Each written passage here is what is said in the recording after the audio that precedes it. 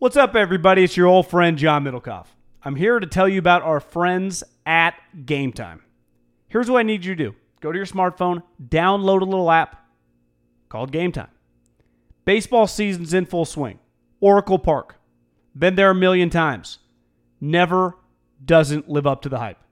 Go get yourself some garlic fries, a brewski, maybe some ice cream. They have very good Ghirardelli ice cream there.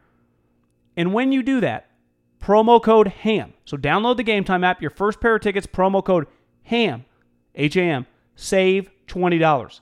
The A's, only going to be in the Bay Area for the rest of this season. You probably can basically go for free. Just buy a pair of tickets to any baseball game. They also have comedy shows if you want to check one of those out, or concerts. Game Time app, promo code HAM, save yourself $20. We don't even need a thank you. Just hammer that promo code. Save big on brunch for mom, all in the Kroger app.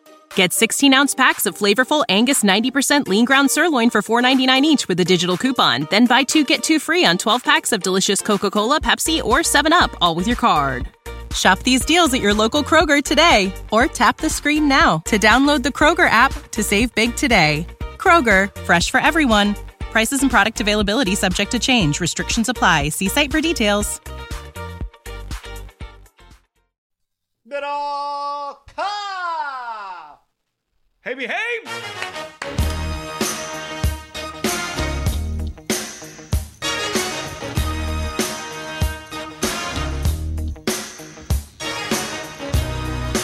Now, as two hardcore golf watchers, I did not expect this many people in this DraftKings game who I've never heard of.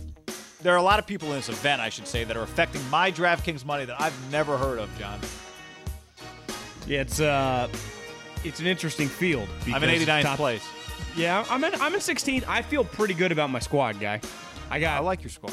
I finally used some of my rollover money on mybookie.ag, and I got about 7 bets out right now on Wolfs and Hidekis and Patrick Reeds and Rorys. So I got some juice on this because, you know what? After you get your teeth kicked in for a couple years on DraftKings, or a couple weeks, I don't have much confidence entering these tournaments like I did like a month ago. I know. I used to just have a lot of confidence. Now I get a lot of enjoyment making my lineup. But if I just finish like top 20, which is not, you got to get the money, obviously the top 10, I feel pretty good about myself. It feels good to just see myself in the teens. It does make a big... You convince yourself, Thursday... We're recording this watching golf Thursday afternoon. You convince yourself, oh, it doesn't matter Thursday, but it sure, like, hell feels like it matters when you're in 89th place or when you're in 12th. Just like, all right, to me, it's what's the saying? You can't win a golf tournament on Thursday, but you can sure lose one. Yeah, you don't want to shoot yourself out of it, guy. You don't want to shoot yourself out. There are no cuts this week, so... No, they're not. Golly. Yeah, so it's just I tried to pick guys that I thought could make me a lot of points over the period. Because wouldn't you say the major difference in a 4-day event on DraftKings where you're guaranteed to not miss cuts, you obviously want to get the winner, but you want guys that are going to have a chance to just be in the mix, right? You can build your team a little bit differently. Because I always, on a normal event, I'm always terrified some guys are going to miss the cut, which fucking happened to me last week. It just turned out it was Tony Finau and Bryson DeChambeau. When you have guys that miss the cut, you're in a major uphill battle. Yeah. Didn't you have a guy that missed the cut when you finished third at the PGA Championship?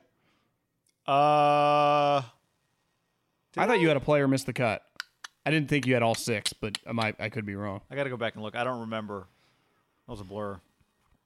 Yeah, it was. I needed to get a little juice, and it just I want to win some money, so I put some individual bets, which is not the best idea because it's really hard to pick the winner.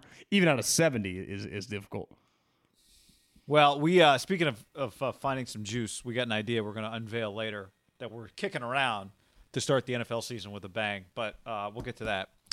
Podcast brought to you by Ease, Ease.com. The promo code is HAM. That gets you $20 off your first delivery on any order of $50 or more, which A, it's easy to get to 50, and B, you get $20 off of it, so 50 becomes 30. If you're a first-time user. Now, if you're not a first-time user, Middlecoff, first of all, thank you for supporting previously. We see you. Secondly, we got something for you, too. It's called HAM10. So go to ease.com, search around whatever you want. I think the menu changes a little bit depending on where you live. Number one delivery in America, but definitely in the state of California, Northern California down to Southern California.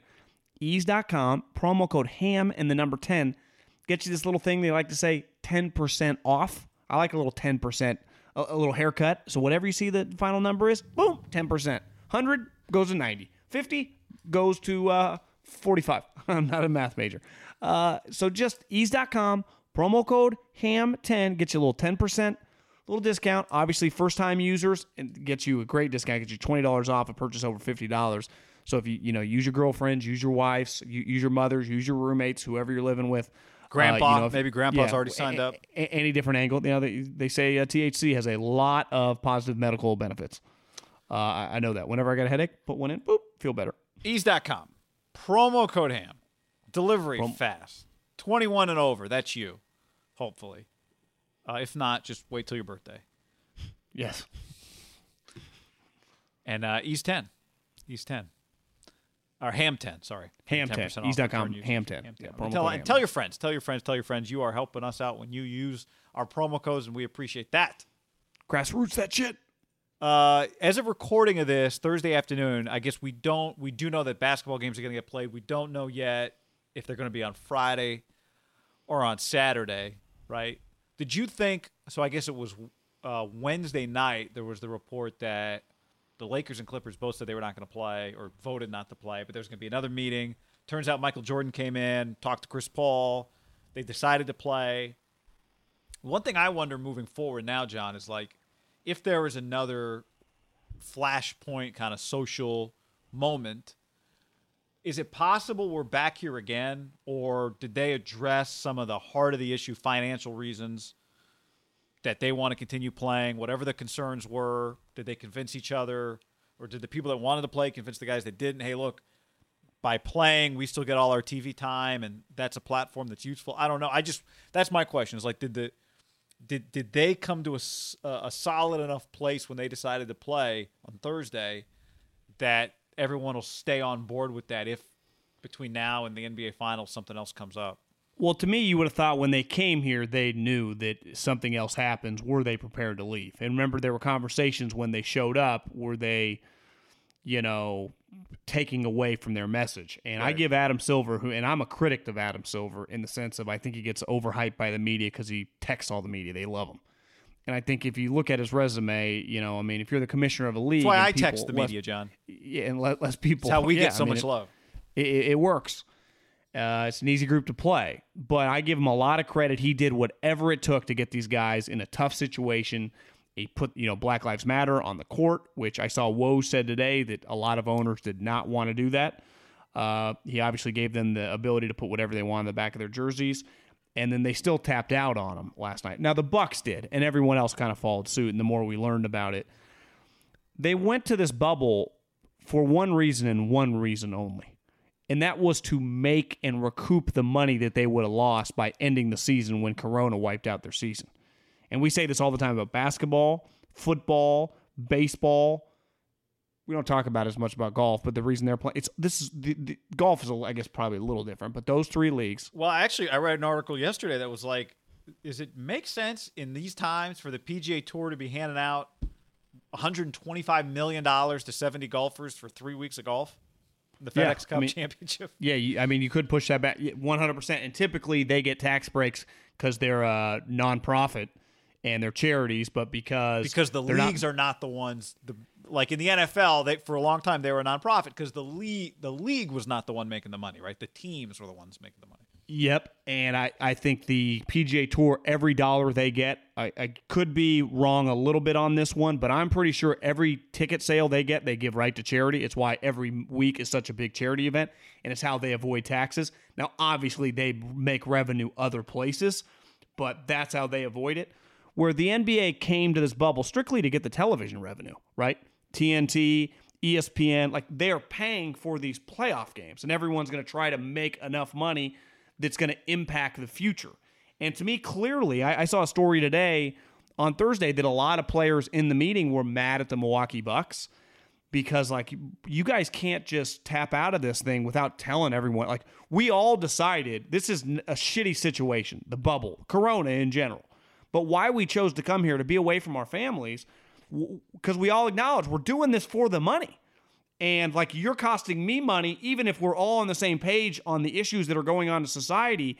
These have huge financial ramifications for everyone. Now, not the super rich, like LeBron or Chris. Like, if the league had ended, right, and they had lost a ton of money moving forward, they still would have. They have made a ton of money. Yeah, LeBron could retire today and not have to sell off a house or a car. Yeah, Russell Westbrook, James Harden. But there are a lot of younger players in the league. There are a lot of guys that, are on short-term contracts that are fighting for their NBA livelihood. And it's a complicated situation. But the overall, my take has always been, like, the only reason they went to the bubble, and I'll give Adam credit on this one too, he's acknowledged this, was because of the money. Right? Now, he understood the other things going on in society, and he gave them the platform. Now, we could argue all day long, is it good for business? And I think you could easily argue that it's not, right? The social messages that he's allowed them to do. I don't care, but a lot of people, clearly the ratings are down. And I think I think they would also argue, you know what? This is so important that if it's bad for business, at least we have some business, and that's a hit we're willing to take. 100%. And I think he'd say, listen, at the end of the day, I had to do whatever I had to do to get these guys to agree to come here so we all could make the money. And that's how most good businesses work. There are concessions on both sides, and they gave in. And clearly last night, people laid out some plans like, hey, guys, if we all leave. I thought the bubble was done. My gut was this is over.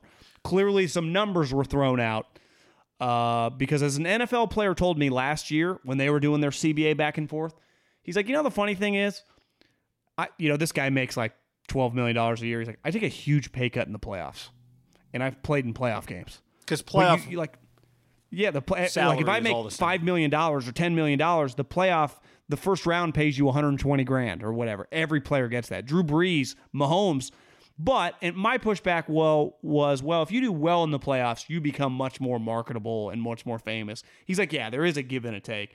Football's a little different, right? Because it's just back-to-back. It's over relatively quickly. In basketball, the playoffs, if you're LeBron or Steph or Harden, can go on typically for a long time. Well, I mean, we've talked about this before because I remember Kawakami a couple of years ago writing about what a playoff game was worth to the Warriors, right? It's like if you're the owner, you want it to go you want to win, but if you could go 7 games and get game 7 at home, like that's pretty valuable, right? Like you don't want to sweep when you only got 2 games, even if you won. Like there's this balancing act of your per game revenues are huge. The NBA's postseason volume, Major League Baseball's too, but Major League Baseball has had fewer teams. The NBA has had half of its league, more than half of its league. Over 50% of the teams make the playoffs.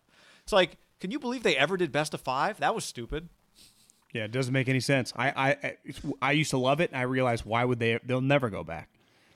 The other thing is in basketball and in football, and this is why I think a lot of things popped up, I would say, I just saw this. Like, could football be in jeopardy? Basketball and football, the way they use their cap, right? They have a salary cap. Baseball doesn't. They are revenue sharing partners. Like they are technically, I think most people would be like the player's an employee of the team. And kind of they are. They control their employment, right? Especially in the NFL, I can cut you.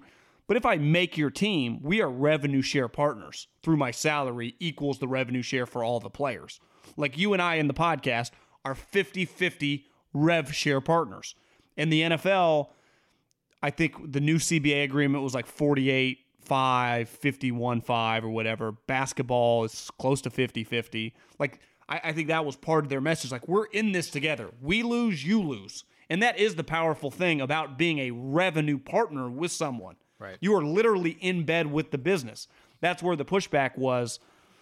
Like, you're boycotting the league, like you're boycotting your own business, and that's where the players get into this tough spot. I think they feel that they're being used by the owners, but they're profiting with the owners. Yeah. Now the owners own, but it became a complicated situation that clearly some people, I just think, talked finances, and because people get so uncomfortable. Are there bigger things, bigger than business, Middlecoff? Of course, but the only reason they're there is because of business. Like, that's the only reason this is taking place. And I would imagine a lot of players are like, if I'm, let's just say, Danny Green or something on the Lakers, I know they voted no, but I've already sacrificed a month here. I got a chance to win it. Like, this is I don't want to stop, right? Yeah, I also think part of this is like it's and I think the situation with the Bucks specifically really shed light on it, that this was not a coordinated effort. You know, normally when a workforce strikes or walks out, there's a coordinated effort across multiple, you know, Walmart is striking. Well, across the country, UPS is striking. All the drivers across the country, right? Clearly this was even... Teachers union strike, the Writers Guild strike, like right, they just don't show up. This and I think the fact that it wasn't that... Montana's like, I'm in. Yeah. But the fact that it wasn't that shows that part of this was, maybe it was obviously for a few days bubbling with, but some guys, it wasn't so much. Some of it was just, I don't feel like playing. And maybe, I don't know, maybe George Hill thought he'd get to the arena and he would feel it. And he just, he did not feel like it was, he just couldn't, right? And then he shares that feeling, and maybe more guys feel that way, whatever. Or realize it's okay to feel that way. I do think one thing, to go back to the original question, like, is this, if something else happens, are we going to be back here? They understand the finances. And you say this all the time. You've been saying it for years when it comes to free agency, when it comes to drafting, when it comes to analytics, whatever. These are humans. When they signed up to play in the bubble, they're not a computer program that was like, all right, we've programmed everybody. We're all in. Enter. The system is in. Like, they can agree to play in the bubble. Then they go, God, I'm going, like Paul George was going crazy in the bubble. He's losing his mind. Things just start stacking up. I give him a lot of credit, guy. He admitted on national TV. It's the he was in a dark place. I respect it, but I also think it's like, you go, financially, it's worth it. I'm in, and then you're there for 3 weeks, and you're like, this is not my sanity. This is not worth it, or this isn't right, or I don't feel good about it, or like, there is, like anybody in daily life, pandemic or no pandemic, there is daily maintenance you have to do on your mind and on your body to keep yourself in the right frame of mind. And I think one thing, watching C. Webb and some of these other guys, like, a lot of people are really rattled and upset and emotional. And so I understand people being upset with the Bucks, like other players who are like, hey, you guys you're putting us all in jeopardy. I also understand that it doesn't feel the Bucks, George Hill didn't set out to undermine the rest of the league. Right. And I think there's a lot of people that there's a balancing act. I'm pretty impressed that they pulled it together in less than 24 hours to decide to play, because it did feel like, well, you have to grab a lot of people here and get everybody on the same page.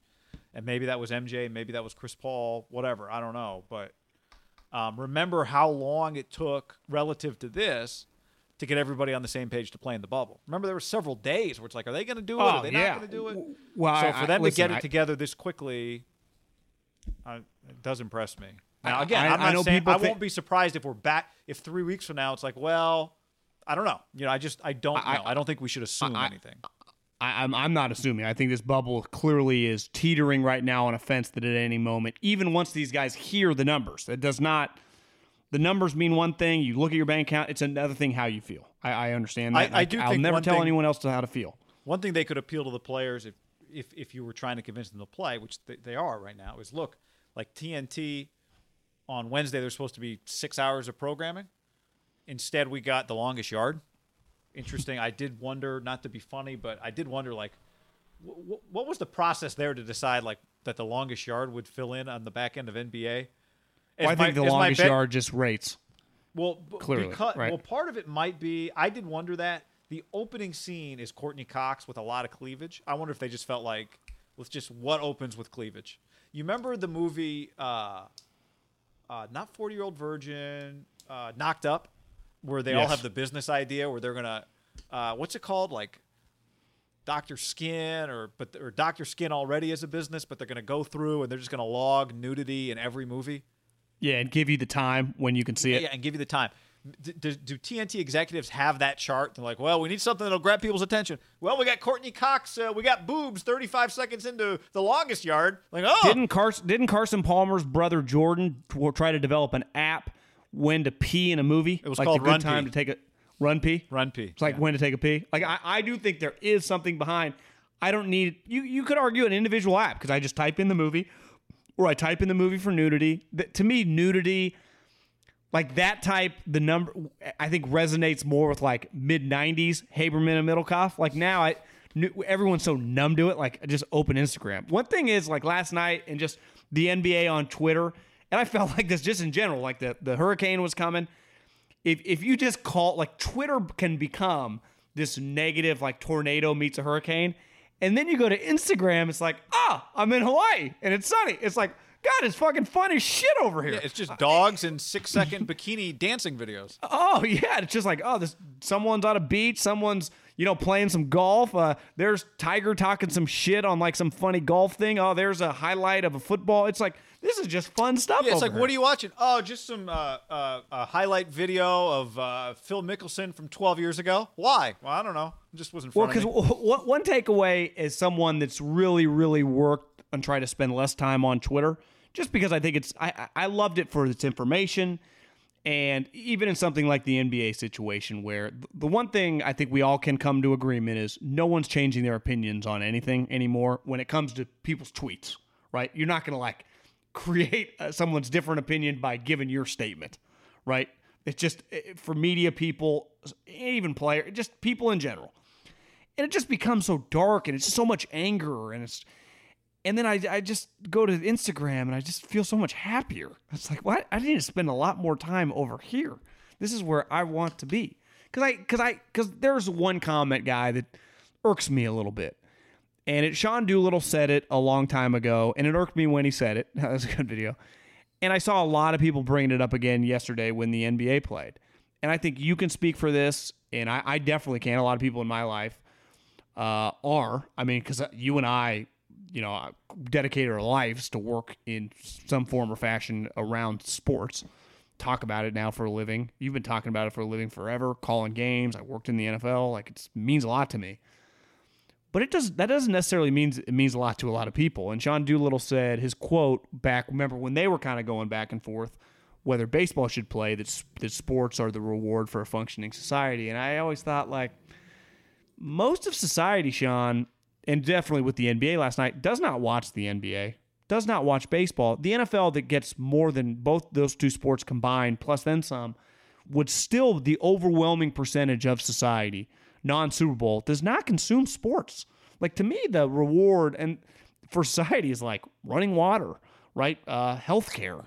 And you can argue whether we have it or not. I mean, obviously we got to pay for it, but fresh food to be able to purchase to eat, right? Places to live. I think sometimes, and in the echo chamber, definitely at Twitter, again, I love it. I got golf on right now. I'll watch a baseball game tonight. I think we overstate sometimes the impact when we're in it, and the athletes, the media, I don't think the coaches as much, even though they are junkies. They're just more focused on the game or whatever, on the impact overall of it. Like, because I was thinking this yesterday. If I had worked, let's say instead of working in the NFL or hosting a show or talking about sports, I worked at Apple, and I was like involved with the phones, like the iPhone.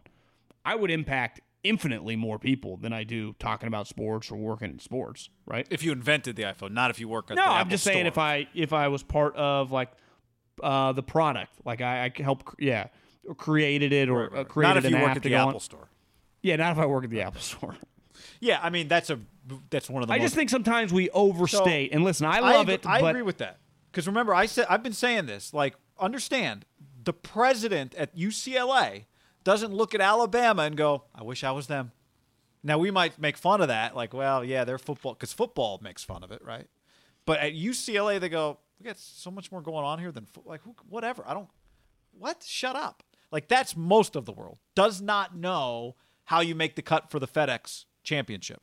Most of the world, that's even niche. I'd even go like doesn't course. know who's playing in the NBA Finals without question. But I agree with you, and I do think I agree with you generally on Sean Doolittle's quote. I do think that comment was related to COVID, right? That comment was not related. Am I right about that, or was that related to? Yeah, that was before they started playing. But my point is, though, at the time it was a weird time, and they were arguing back and forth. Two things. People were using it the other day when basketball stopped. It's like, guys, the major story right now. I don't know if you read Ethan's article like last week. Like, the ratings are down 50% from over the last 10 years. People just their consumer is down, and I don't even want to get into the weeds about that. But just in general, the amount, even if they maxed out like 5 million people watching the game, Google how many people live in this country. It's not actually that important. Right. If their ratings are great, that's still not a tiny majority percentage of of Americans. So yeah. So I agree with you on that. Now quote, that because doesn't I would say change this how, too. like you said, how those guys feel. I get that, but I'm saying I think That's we like get saying this overall concept of that's people like saying in sports. ice cream shops are the reward for a functioning society. It's like, well, for the guy that owns the ice cream shop, it's not a reward; it's a business. Right? Yeah. So, the other thing I disagree with is when people say we need sports.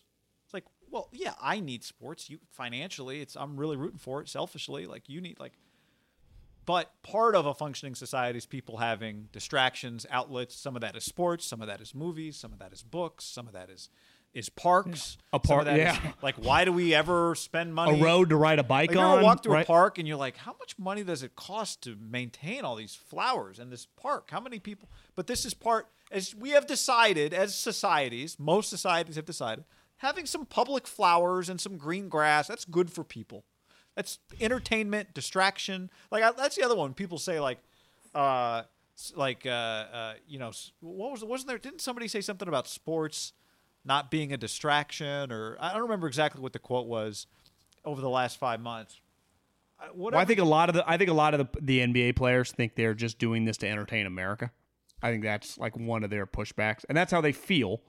Yeah, right or but wrong. I think I've read some of their personal stories, right? Like I read a Mo Harkless story the other day where he got pulled over in Portland, and the cop. So I think so much of this is really personal. I mean, technically, they thought when they did the bubble for this money grab, they thought they were being forced to entertain America, and I get why they feel that way. I think the reality though is, and I get if you have a contract that's paying you $15 million a year, the ratings mean diddly poop to you, right? Like that's an Adam Silver, that's an owner problem, and that's going to affect future players. There's enough people on this earth now that you don't need to be primetime ABC to have a TV show that matters, right? And you'd argue primetime ABC, the shows people ain't watching them anymore, right? Well, no, I'm just arguing the best place to be if you're the NFL, Monday Night Football would be primetime ABC, but whatever, it's not the only place to be. You can make a lot of money and get a lot of people to watch by being in a place on a channel. How many times you get on a channel, you're like, why does this thing exist? Who's watching this? Someone, right? So we exist, thankfully, and we're not, there's a lot of places we aren't. There's a lot more places that we as a podcast would like to be. But anyway, yeah. But the point being, there's enough people out there that there's a ton of ecosystems that can make a lot of money independent of one another. You don't need the whole world in on something to get rich. I also think this. I've really enjoyed the NBA playoffs, but I don't live and die with their political opinions. Not because I don't associate with anyone who's like anti-equality or I don't associate with those people. I do understand putting myself in those shoes. I can't, right? I'm a white guy, middle-aged white guy who fucking lives in a white neighborhood. So I can't pretend. Now I've been around them my whole life in the sense of I've been around pro athletes. I worked in it. And I always felt that sometimes the way the media pushes stuff, and you've noticed football's handled this a little bit differently, and I think part of it is just the nature of the sport. The players have a little less juice. There's a little more of a community feel, I think, sometimes in football than the NBA, where it's just there's for as famous as Patrick Mahomes is, and right, the best player in the league, I bet if you're around the Chiefs, it doesn't just feel like it's Patrick Mahomes and everybody else, right? Just the nature of the sport. Yeah, Patrick is Mahomes doesn't different. call the shots. Yeah, not at all. And I've always I've been a lot, and I saw Kyle Shanahan talking about this today. He's like, when we come in the building, I've always felt like this just as a football coach, it's like a sanctuary. And I always felt like that. Like I always thought that about school when I was young. I'd be in big fights with my parents, like get away, or sport when I was in a bad mood, you get to go play with your friends. There is an element to that, and I think it becomes very jaded for the guys in the NBA and I think this is back to Paul George, and back to my original opinion about social media, when you spend a lot of time on it, obviously there are things going on in this world that impact a lot of people and that a lot of people are fucking pissed off about, which I understand. But I think if you live on it and just see it, it creates these emotions in your body that I sometimes I have to shake my head and I don't like the way I'm feeling. And it's just, I don't have I don't want to be angry all day. I want to avoid anger, right? And it's just, I think a lot of the guys in the NBA, it's kind of become it's Twitter sport. And I think the players spend a lot of time, and it can clearly they had to have like a come to Jesus talk last night from a league. Like, hey guys, are we really prepared to do this? Yeah, right? but I would also say there's a difference, right, between Paul George being upset about being called Pandemic P. Like, that is a fully social media thing, right? As opposed But that's to, been pretty consistent when you say in the NBA stuff it's like all, that, it's impacting stupid. guys. I would tell these guys, like, guys, KD, Paul, like, this shit's irrelevant. It is, trust me. I've been on, you know what, John? Today, Thursday, or yesterday, Wednesday, I don't remember when was my 12-year Twitter anniversary. I got an alert from Twitter. I think it was Thursday morning. So I've been on these streets. These streets are fucking harmless if you know how to conduct yourself. You know, But so even if though you just- you don't that's just different delete the than, app. but that's different than like that's different than what stopped the NBA on Wednesday night. I agree, but I think these guys in this Those bubble, are when real. you Like factor- they're talking about things that happen on real streets. I agree, but I think Pandemic P playoff. He turned into playoff P once he showed Sorry, I like Paul 35 the George. other night. If it hurts his feelings that much, then I won't use it because I only use it in good But fun. I It's don't. funny. I don't think he was. Say he was in a bad place because people calling him Pandemic P. I think it was more just being in the bubble. Yeah, I think, but and it all just bubbled over. Yeah, and I just avoid social media. You can still have your social, whatever you stand for and push for, especially these guys. For sure, but I think, but like George Hill would say, like, yeah, but what I'm talking about is something that happened off social media, right? I'm talking about a real life I wouldn't situation. include him in this conversation. But I just mean like the people who said after what happened to Jacob Blake, I don't want to play basketball. Like that's not based on the negativity Twitter bubble. That's just real world shit, which is different than because I'm with you. I think way too many people pay way too much attention to social. I've told you this for but years. I think they're the kings of it. When you say the That's- NBA is yeah, like leading it, but I think and the NBA media and just I just But that's But my point is that is separate than what the last 24 hours, 36 hours, whatever, have been about. Now, that's a good reason if you want to get off Twitter today. I recommend it all the time. yeah. I spend less time on Twitter in the last 6 months than I ever have. I've been pre-pent just throttling impressive. back my Twitter, and then I realized I only get on for like big games, and it's like, well, I wanted to be a little more present than that. Let Yeah. people know I'm around, accessible, right? But as opposed to hey, here's my show, bye. Here's my show, bye. Here's a link to my show. See you later. I feel like that's what I've turned. Well, I've been into. saying, what do we say consistently, like to everybody listening? If you want to DM us, do it on Instagram. Yeah, follow on Instagram. I like Instagram. I like a lot. Instagram's Now, DMs better. It's not that won't be happy place forever, right? There'll be a new something come around. You think? I guess pictures are a little different than words. But it's like, man, I I'm think- I angry. think- Whoa, bikini. Twitter's not like that. No, it's not. Hey, John, let's tell the people about DraftKings. DraftKings, baby. Right now, we got a big game going. We are marching towards this NFL season, which is going to be a huge game. Multiple games. When you sign up, you want to use code HAM. Free shot at $1 million. And then you get into our league. That's the thing. Get into our league. If you're signing up, use the code HAM. Share it with your friends. A lot of people share the DraftKings for our league, our games with their friends. Go do that, too. Exactly. Download the DraftKings app. Promo code HAM. You were telling me I still need to do it. They have a survivor pool. You can get in all these the chance to win $1 million. They have several games. Obviously, the NBA is coming back. Hockey took a couple games off. Is coming back. Baseball every day. You can play in games. It's not just we play a lot of golf and we're going to play a ton of football. Other sports as well. It's a lot of fun. I can't imagine doing anything less than daily fantasy. Download the app. Promo code HAM. Download the app. Promo code HAM. I'm just trying to hang on, John. I'm just trying to hang on. The East Lake is going to be awesome next week. I'm just trying not to get myself too depressed before East Lake and the Tour Championship. But the beauty of this is that the Haberman and Middlecoff DraftKings is a community. We end up DMing with a lot of people, either mad about something, happy about something. As Mike Cullen DM'd me on Instagram today, John. It looks like you fell for Taylor Gooch's shit too. So it's very fun. One of the things I didn't expect that's very fun about DraftKings is like you're always trying to figure out who other people are going to pick. I love Thursday morning going straight to the app and seeing the percentage of ownership on all the players. Like that's become a really fun part of it for me.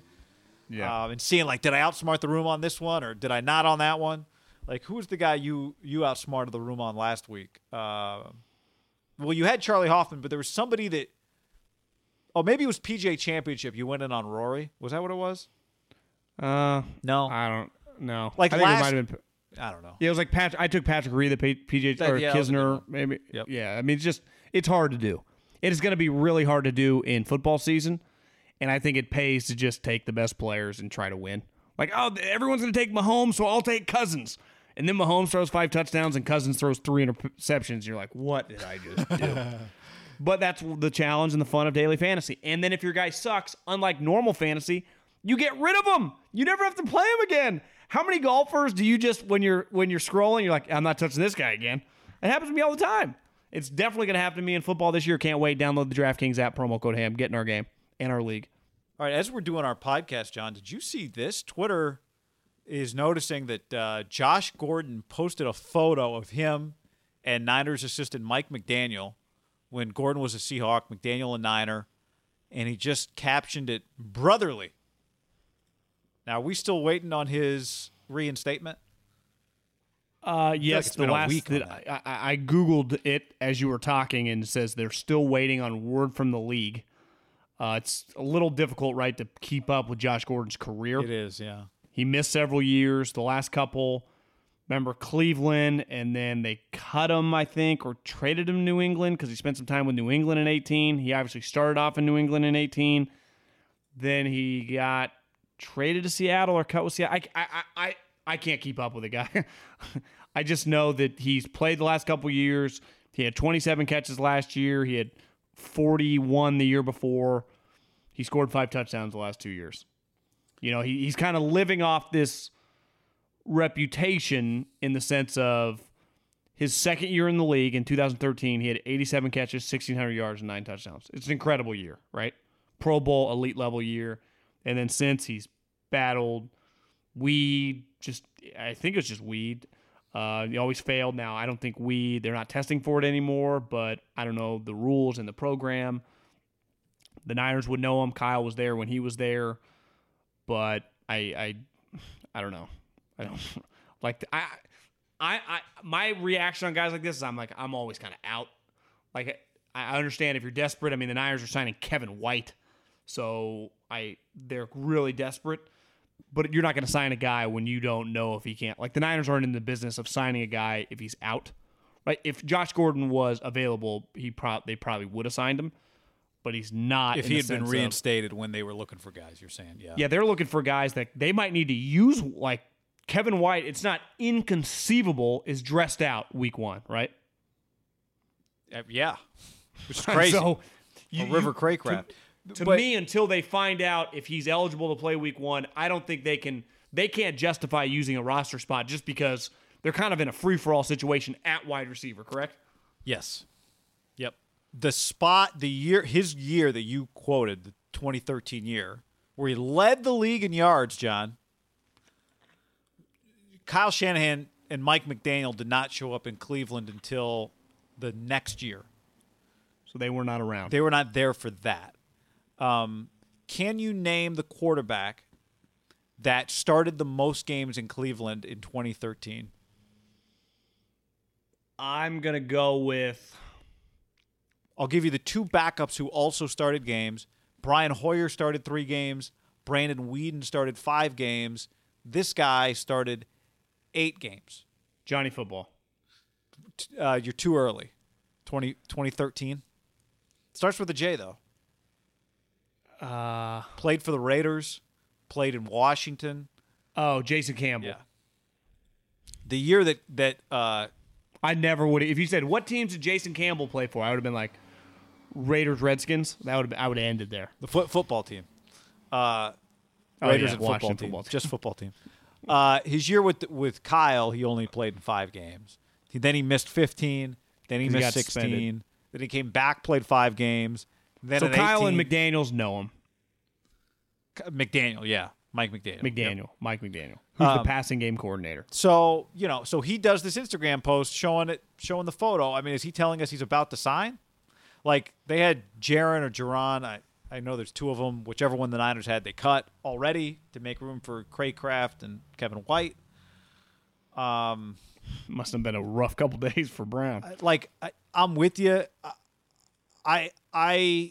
Josh Gordon is 29 years old. It's crazy. I don't know what maybe you could argue there's not a lot of downside here. I would argue I don't think there's much upside, but again, the Niners are going, hey, look at the situation we're in. Well, he's an NFL player. I mean, he has almost 70 catches the last 2 years. You'd take him over River Craycraft. You'd take him over Kevin White. You'd take him over some of the guys they're using right now. But the reality is when Ayuk comes back, when Debo comes back, when Richie James comes back, on top of Kendrick Bourne and maybe Pettis, like that's kind of the group. Now, is Josh Gordon better than Pettis? Maybe, right?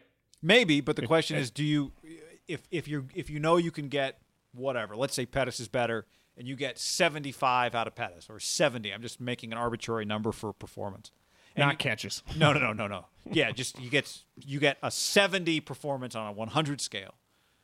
Is it worth trying to get 85 out of Josh Gordon, but also know if you get rid of Pettis, you can't get him back if Gordon gets suspended in a month? Yeah, I'm simple. I'm just out. I don't do this. I don't do the always guessing the whole thing. I don't do it.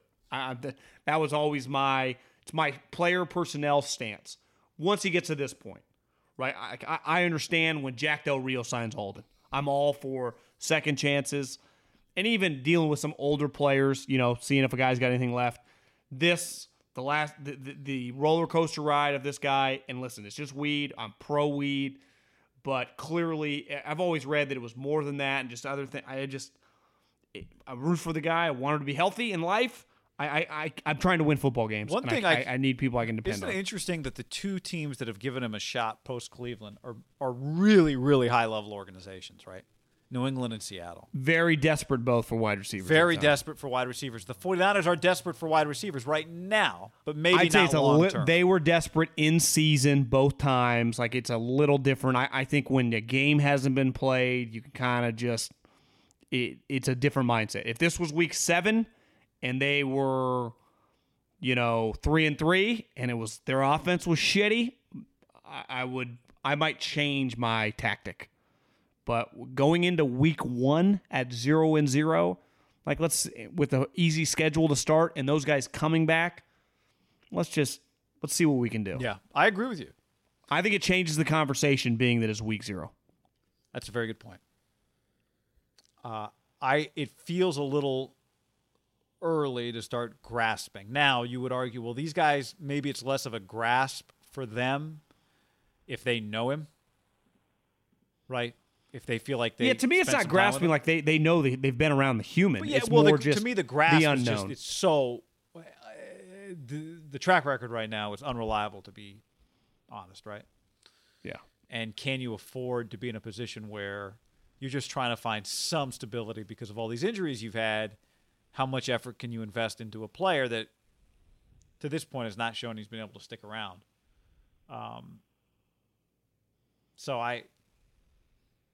No for me. And for that reason, I'm out. Shark Tank. Yeah. All right. Let us know what you think. Would you be in on Josh Gordon? All that said, by the way, I wouldn't be shocked to see it happen. But just given that post makes you think maybe there's been some talk. Yeah, social media, it's hard to put much stock into. By the way, Milkoff, we're not going to spend a lot of time on this. We've talked so much about injuries. We'll see. Now, Juszczyk, Mayoko reported Thursday. Kyle Juszczyk, juice, week to week, hamstring. This never ends. I saw a tweet today that said, update on Niners injuries. Entire team, week to week. I mean, that's a good tweet. Now, week to week could be a lot worse, right, than a month or 4 to 6 weeks. Like, they don't have broken foots, broken arms. You see Pac-12 guy, Andre Dillard, tore his pec. Starting left tackle, out for the season. For the Eagles, yeah. Yeah, you just see some of those. You're like, ugh. Now, the Niners have had one in Jalen Hurd, who I was looking forward to watching. I just like watching a new chess piece, even if they don't work. Like, I was fascinated to watch Dante Pettis 3 years ago. And then you end up not even caring about them moving forward. But I like to see them at least get a shot. And, listen, Kyle, I think I was at the Cleveland Brown Monday night game last year where he sprained his MCL. Remember, he went down and missed a couple games, and this is where Kyle comes in, right? You just think you can just out-scheme guys. Now, I don't think he's going to miss week 1, but Kittle also, I think his hammy got tight. I think part of it is just, I watched some of Kyle's press conference. He had a good point. He's just said, just you go days really hard, and we already have some injuries. It can be really taxing on guys, right? I just think, and you see it going all over the league. And you were beating this drum, and I actually don't think we've seen that many Achilles yet. Now, I don't think we're out of the woods, because how many teams have really gone, like, could that be a week 1 thing? Like, there are going to be some guys going down week 1, right? Because you're gonna go so much harder than you did even in preseason against your own team when you're going hard. But it's just, you're going to look over there and see a new guy. It's just going to be it'd be an extra 20%. So we'll see the first couple games. I think one thing you might have is players exerting themselves, like kind of what you're saying, right? Your adrenaline is where you would be for a regular game day. Your body is not, right? And so the next thing you know, you are just you're quote unquote breaking down just because you have not you haven't had a real practice walk. I do think typically by August 27th. Would this have been, I guess technically next week would be the last week of the preseason, right? This would be the third. This would have been week 3, game. yeah. Like teams playing tonight and Friday. This would have been Bears-Niners this week, yeah. I do think right around this time, though, is when you pull the pedal off the metal, right? For your guys, because they don't play in that last preseason game. I think I saw Kyle mention the word week 1. I'm going to start game planning for week 1. Like, I think this is not the best time to have people hurt because week 1's relatively close. But if you don't have major injuries, I don't think you're asking that much of these guys the next couple weeks of the days of just let's do the nutcracker drill. Remember that was a Singletary?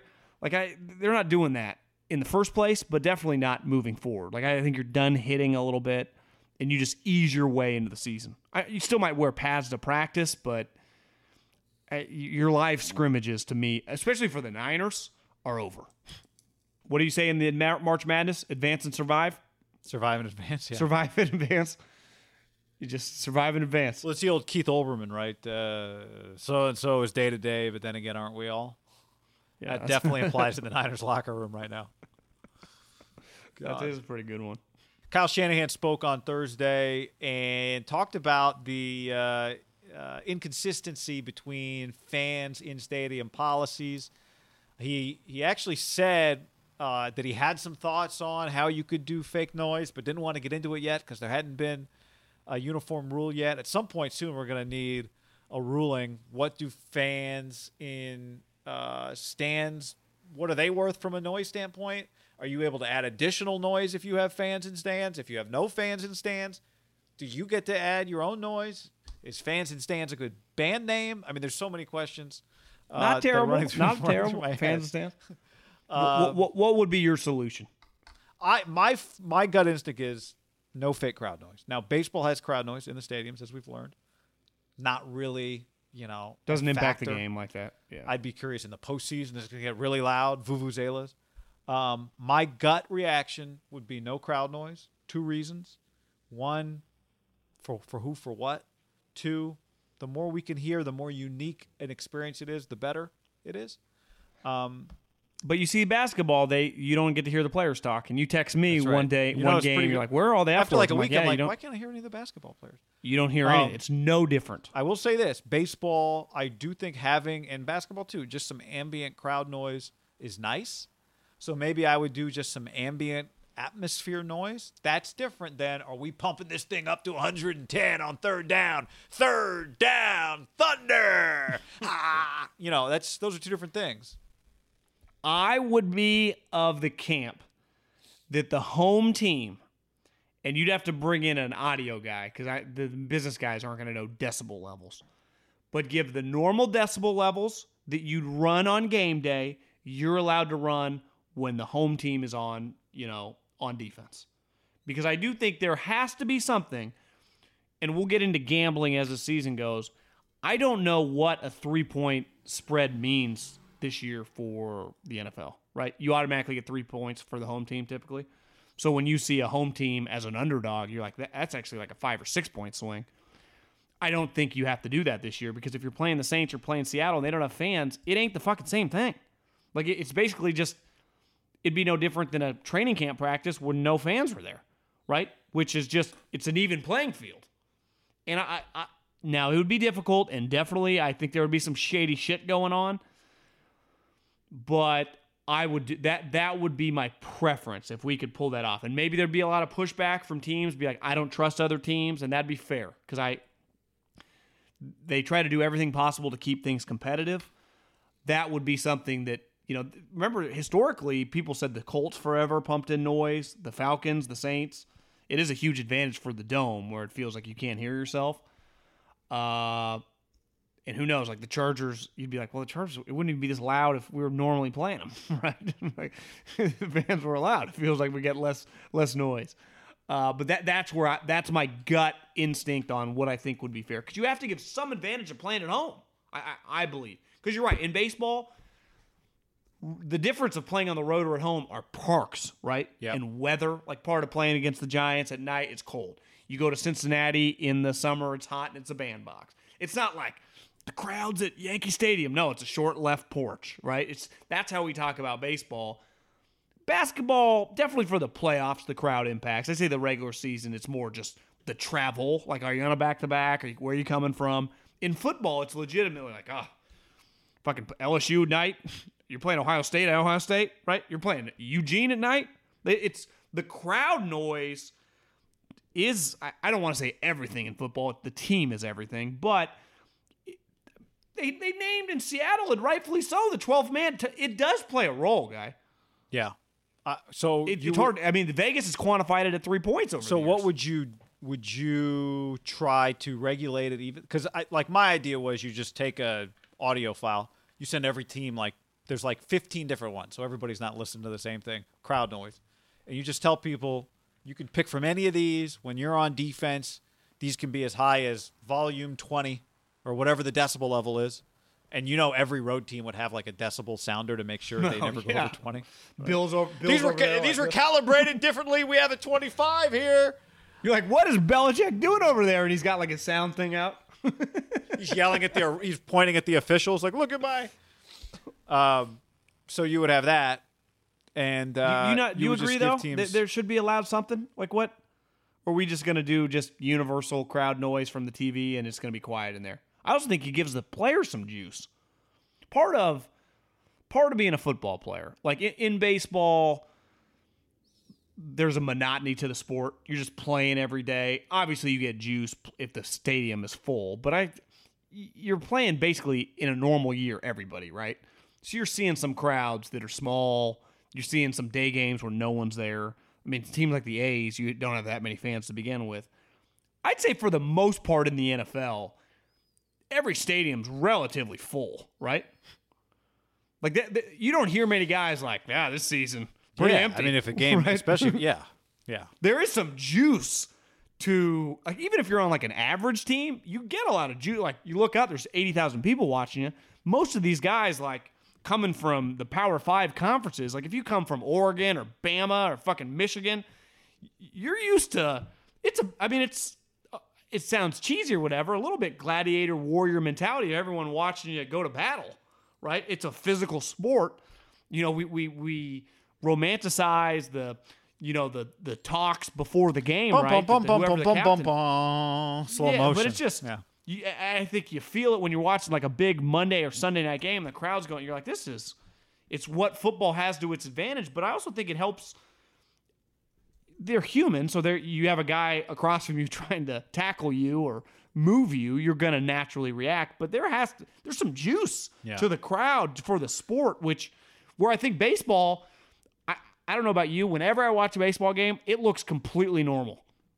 Like, I feel like the guys are playing especially as hard as they normally would. Especially with like the fake crowds, just kind of to the side eye, right? If you're not just like staring at it, it does look like just a normal crowd. I think that is actually. I do wonder a little bit if some football guys would feel like, say, the Rory McIlroy comment, like, it's a little harder to get the juice. Now, once you get lit up, it'll like be a boxing match. Once you get hit, you kind of come to. But the difference is baseball's playing 60 games. Like, these guys are playing, like, baseball for the players, I think it might be a little easier to psych yourself up. Your season is so short relative to less what you're games, used to. yeah, for sure. For golfers, like this must feel like the longest. All of a sudden, it feels like a really long season for golfers because they have no fans. You can't. It's hard to take tournaments off because each tournament, like leading up to the FedEx playoffs, was so valuable, right? So guys are playing like 6 weeks in a row. I saw Tiger say he thought it was a huge disadvantage for him that he's like, typically, you know, when you play with me or play in groups around me, there are a lot more people, and I am just. He's being arrogant, but he's also just speaking the truth. Like, I've been doing this for 25 years with everybody watching me. Like, that is my advantage. Just movements, a guy, you know, cart moving, a fan moving. In football, it's less about the ambient, like, movement in the back, but it is about the noise of them. No doubt. Would you, just to be clear, though, you would not give, like, the Seahawks the right to play their music louder than you would allow the Panthers to do it? No, it would all be the same noise level, but I would allow the home team to have some advantage when it came to the noise and their specific their ability. Because one thing I saw Kyle in his press conference is, as of right now, the latest I heard was the noise would have to stay the same. So if you were going to play noise, you basically kick off till the game ends. Well, obviously you wouldn't turn it up that loud if you're at home for your offense, right? So he's like, what's the point of that? And I'm in agreement with him. But if the league just wanted to do that just like that way, just probably all be relatively low, that'd just be their universal. My pushback would be, I do think you should allow teams, and maybe they would say, we don't trust our teams, this is going to be a controversy. And I'd be like, well, it'd be good for business. I'm fine with that. Because I do think there would be some teams, and just a natural, when you play a limited amount of games, we know this in football. Football coaches are so fucking paranoid. I've noticed this as someone who watched press conferences for a living for over a decade. It's hard for me to find the Niners press conference. And I've realized all the teams, and I follow, I think, the majority of the NFL on Twitter, typically they all host it on Periscope. So when they guys like, oh, Mike Vrabel's talking, it'll just be in my timeline. None of them are doing it.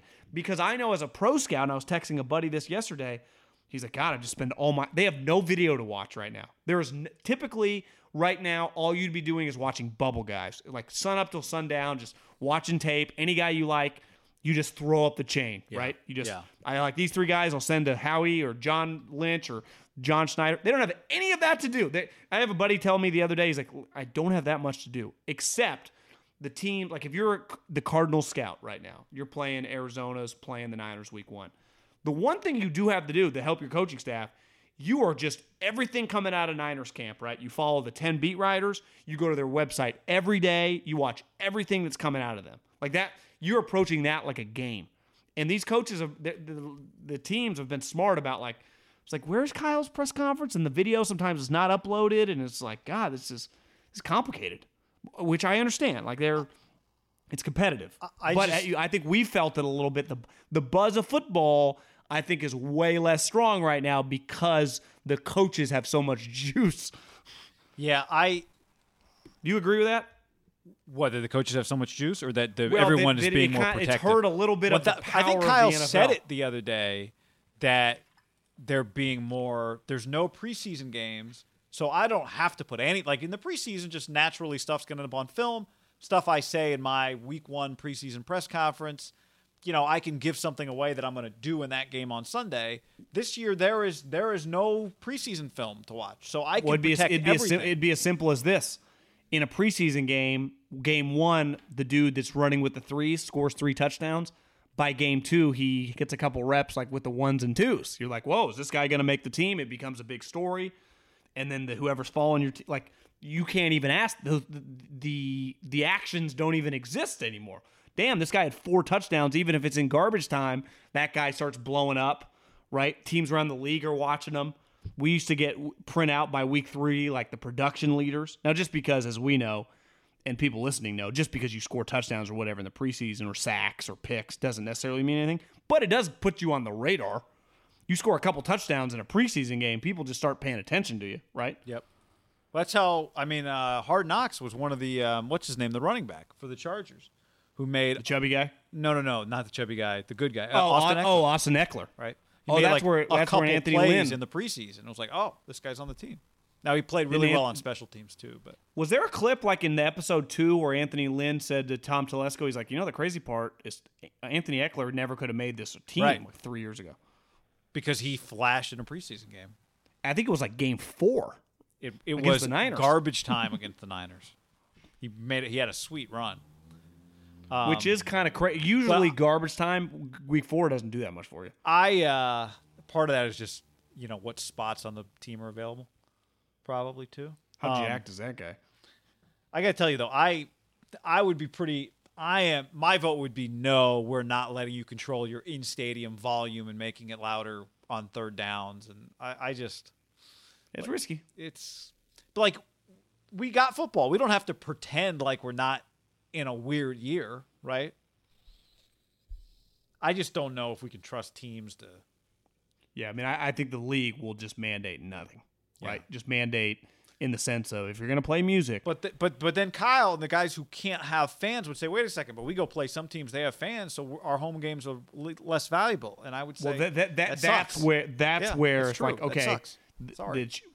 Well, to me, that's not fair. If Well, the Chiefs it's not can fair, have but 10 it's like, what are we supposed to do about it? well, then you have to allow me to play music like they're playing music on defense.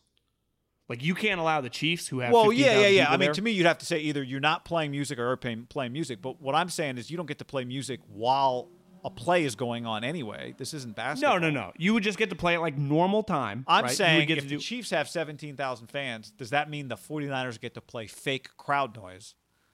And if they do, does it get to be as loud as a full stadium or just a stadium with 17,000 people? Because I don't think that's that loud. But I think what the Chiefs will do is they'll just play music really loud when they're on defense, right?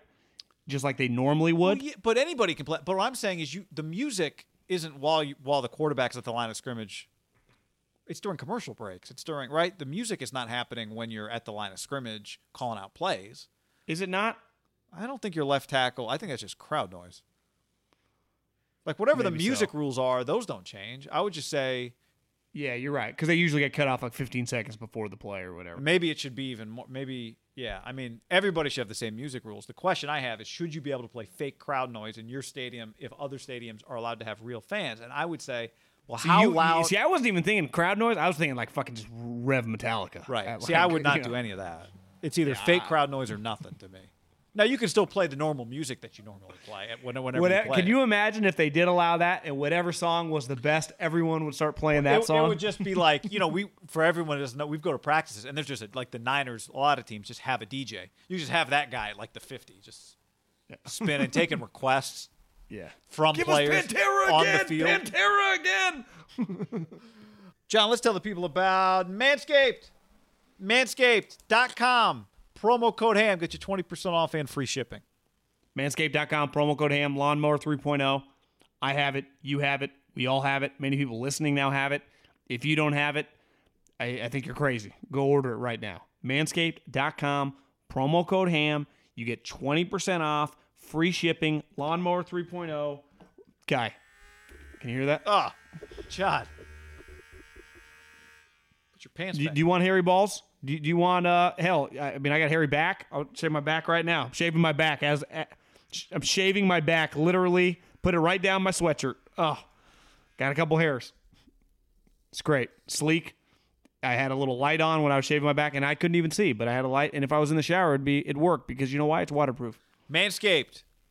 The 3.0, the lawnmower, waterproof, like John said. The LED light, it's a game changer. Just released the Shears 2.0 nail kit, which is the perfect add-on to the Lawnmower 3.0 trimmer. Plus, you got the Crop Preserver, the anti-chafing ball deodorant. You got the Crop Reviver, the spray-on toner for your balls. You got the limited time subscribers getting 2 free gifts, the Shed travel bag, and the patented high-performance anti-chafing Manscaped boxer briefs. Get on it right now. 20% off. Free shipping. Yep. With the code HAM! It's the besticles for your testicles. By the way, good response on Twitter. We were talking about Josh Gordon from Akash and Varathan. Anna Varathan. Sorry, Akash. I never, how Twitter is, you just always look at someone's name. You don't say it out loud. But Akash has always tweeted at me, Niners. We've tweeted back and forth. It's got good content. Niners Nation. Anyway, he said one thing to remember with Josh Gordon. he and Mike McDaniel, I think they've both gone through alcohol recovery, and it might be related to that. And he might very well be right. This is what I always say. 2010, you could convince me that you just post what you post and you don't think much of it. You know, in 2020, when you post something and you just write the words brotherly with nothing else, when you're waiting for reinstatement and the Niners don't have any wide receivers, how people might interpret that, which is fine. We'll see what it is. Maybe it's both, but I agree. But the reason I brought it up, good take by Akash, worth reminding people of that. I had forgotten or had not connected those dots. I'd forgotten too. What were we going to talk about here? Hard Knocks. Hard Knocks. I've liked it. I have too. I've seen a lot of negativity. People thought it was boring. And I'd say episode 2 a little boring. I think you got to. I enjoyed episode 3. I also think you got to just get over the fact that this isn't Rex Ryan's Hard Knocks anymore. You know, you're just saying moving forward. Just the show changed a long time ago. It's just a different show, but it's still solid. The day and age of getting the coaches in the meeting room, kind of motherfucking players, is dead. And that was fun. Like that. Would you say that kind of put the show on the map? Crazy coaches and just guys getting cut and just the argument, and just coaches going crazy. And I think they still try to sprinkle that in. I do think coaches have changed a little bit. I actually think McVay's kind of geeky, goofy. Like he's not. His presence is unique, right? Like he's clearly a really smart offensive guy, but he's not like Bill Parcells. But I mean, neither's Kyle. It just his presence is a little different, I think, than you think it would be. To me, he's a positive Chucky. Yeah. Like to me, the clips that put Chucky on the map from the Eagles and the early Raider stuff in like the late 90s, like when the NFL films, if you just go to YouTube and type in like John Gruden mic'd up from like his heyday, he was nuts. And it was like losing his mind, saying run it again, yelling at like Randall Cunningham, screaming at dudes on the Raiders, like trying to wake people up. To me, he had like an old school, negativity is the wrong word, just hard ass. I find McVay just a little more loving, He's not like screaming at guys. And maybe, and who knows? Maybe they don't show the clips of that. But I think it's pretty clear he's not undressing Robert Woods for breaking off a route. Where Gruden, I'd say in like 1999, maybe not to like Jerry Rice and Tim Brown, but I think he was lighting up a lot of guys. And clearly, you and I had been around, the Romanowskis, the Lincoln Kennedys, like they all thought he was pretty crazy, right? Yes. I don't feel people think McVay's like that. No. Right? And maybe the game's changed too, just in athletes make so much more money. You see the way he treats Aaron Donald, right? McVay is just so, he's one of the best players in the NFL. It's like, what does he have to say to him? He's like, hey, Aaron, good play. After Aaron Donald had 7 sacks in one scrimmage. It was unbelievable. And then you told me it wasn't a scrimmage. It was half of a scrimmage that he had all those sacks in. Yeah, because remember they went to halftime, and then he's like, let the developmental guys go. McVay said that, like, for the second half. I thought developmental guys was just like a couple seats, but maybe it was a whole. I didn't realize that was a whole half. Maybe you're right. Maybe they let him kind of come out at halftime to kind of simulate a game. It's like, shit. That's me. Yeah, I'm out. That's a part of the preseason game. I'm out. There was a montage of Aaron Donald where it crossed my mind, like, is he the best football player ever? I know. He was unstoppable. And then he's so quick. And even Jared Goff's like, this is insane. Because it was just McVay going, sack, sack, sack. I think even Aaron Donald would be like, sack as he touched him. Poor offensive It was lineman, crazy. Anthony Lynn I've really loved. Jalen Ramsey I've liked. Chris Harris, that whole dynamic with the Chargers, him and Keenan Allen was great. Was cool. I thought Keenan was pretty impressive. Like, clearly, he's not the loudest. I would say he's a pretty understated elite wide receiver, right? You watch him, like, he's a pretty special player. He's a dominant route runner. The one thing they hammer home in the show is, like, he'll block. I love it when Anthony Lynn goes to, like, his coordinator, like, I tell him, feed Keenan the ball. It's like, well, yeah, he's like one of the best receivers in the league. His thing is, like, because he blocks, right? Yeah, I know, but it's like, well, Anthony, he's just because he's open, But I get, my one takeaway, too, is just the Chargers, they just got good players kind of everywhere. They got good players. They got confident players.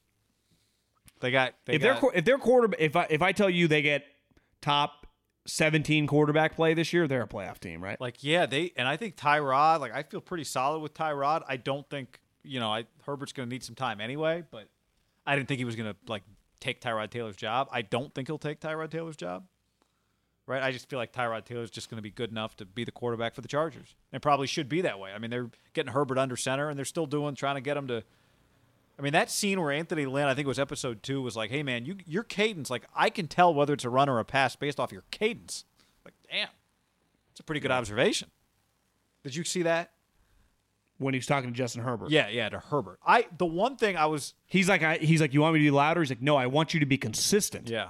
You can't, like, high pitch. It's no different than you get super football geeky. When you put your hand different as an offensive lineman, I can tell if it's run or pass. You can't give the defense. You can't give Aaron Donald a cue. If Aaron Donald knows by your cadence it's going to be a pass, we're in trouble. Or Joey Bosa or Melvin Ingram. After that, he was talking to Brian Bulaga, who's on the Chargers now. Pretty impressive. I didn't know that either. And I watched that interaction, and you kind of realize why quarterbacks and offensive linemen gravitate, why the quarterbacks gravitate. The O-linemen are, obviously, they protect them like it's so critical. But I think quarterbacks can probably pick up so much knowledge from offensive linemen. How about the little thing he threw out in their offensive team meeting, where Tyrod just went up to like look at a play, like what we can do different to the offense? Yes.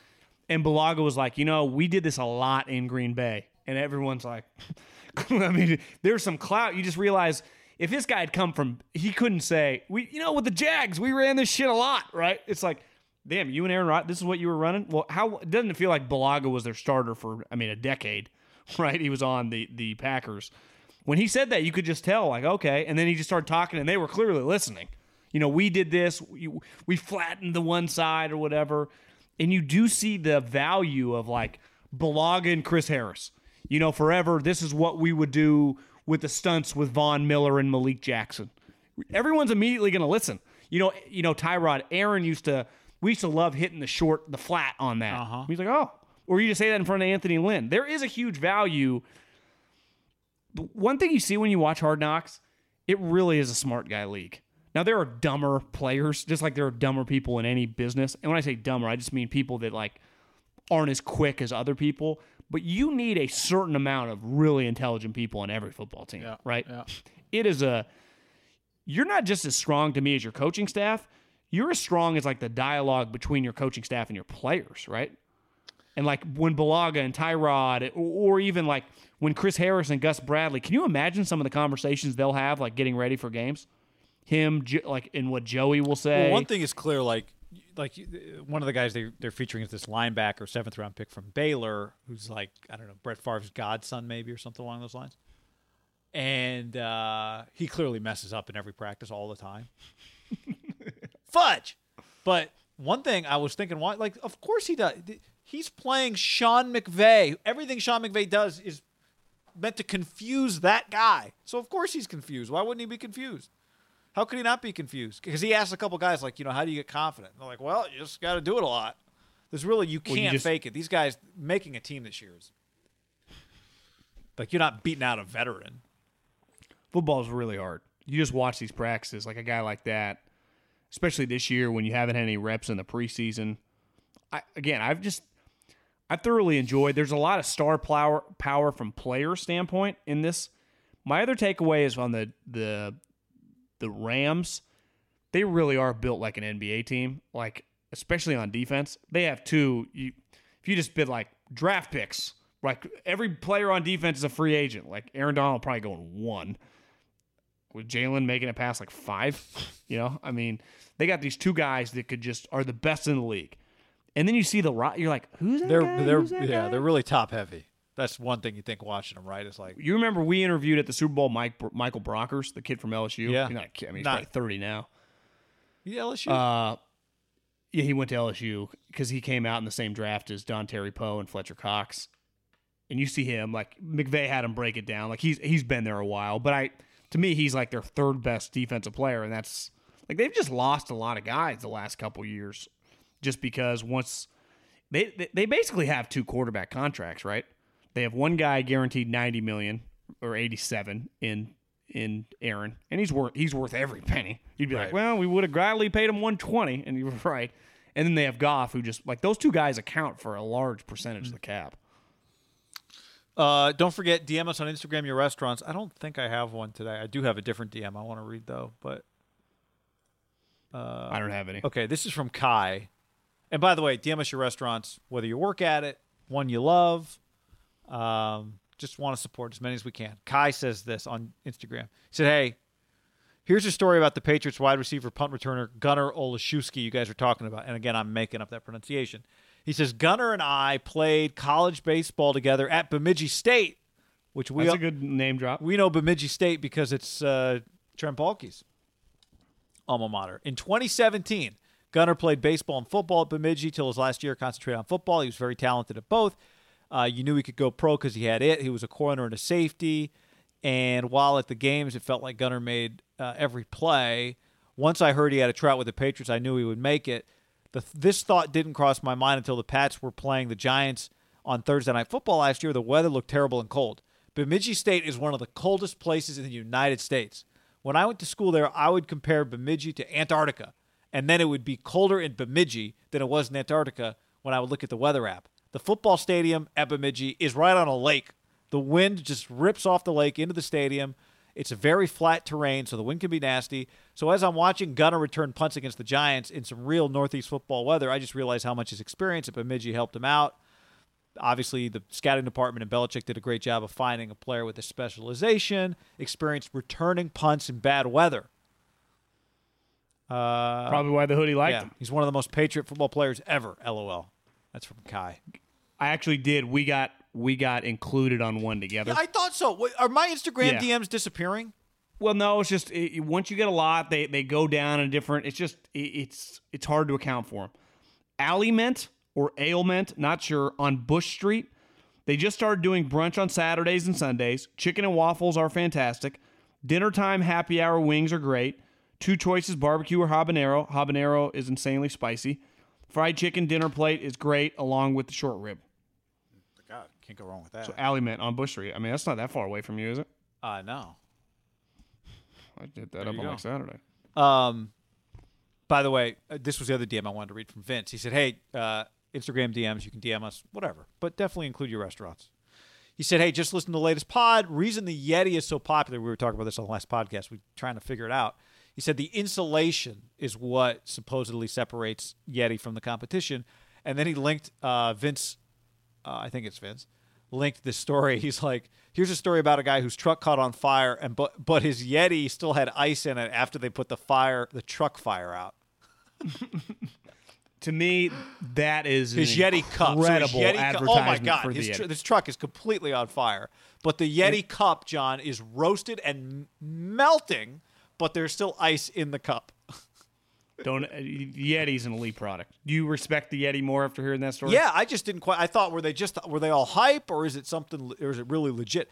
I didn't realize their coolers are like, some of them are like $600-$700 for their big old. Yeah, cooler. I mean, their coolers are no joke. Like once you get them, you're riding with that thing for a while.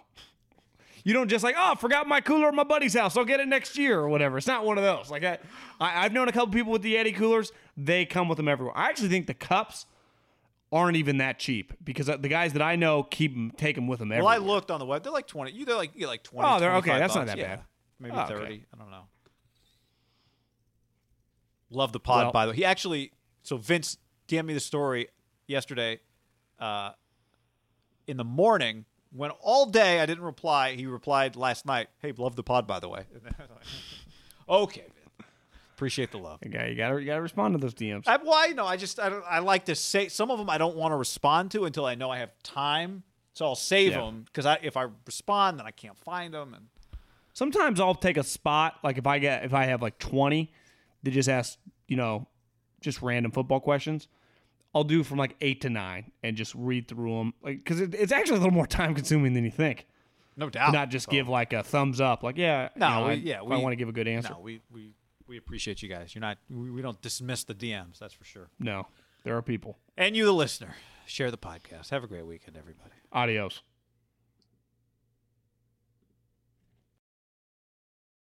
Save big on brunch for mom, all in the Kroger app. Get 16-ounce packs of flavorful Angus 90% lean ground sirloin for $4.99 each with a digital coupon. Then buy 2, get 2 free on 12 packs of delicious Coca-Cola, Pepsi, or 7-Up, all with your card. Shop these deals at your local Kroger today, or tap the screen now to download the Kroger app to save big today. Kroger, fresh for everyone. Prices and product availability subject to change. Restrictions apply. See site for details.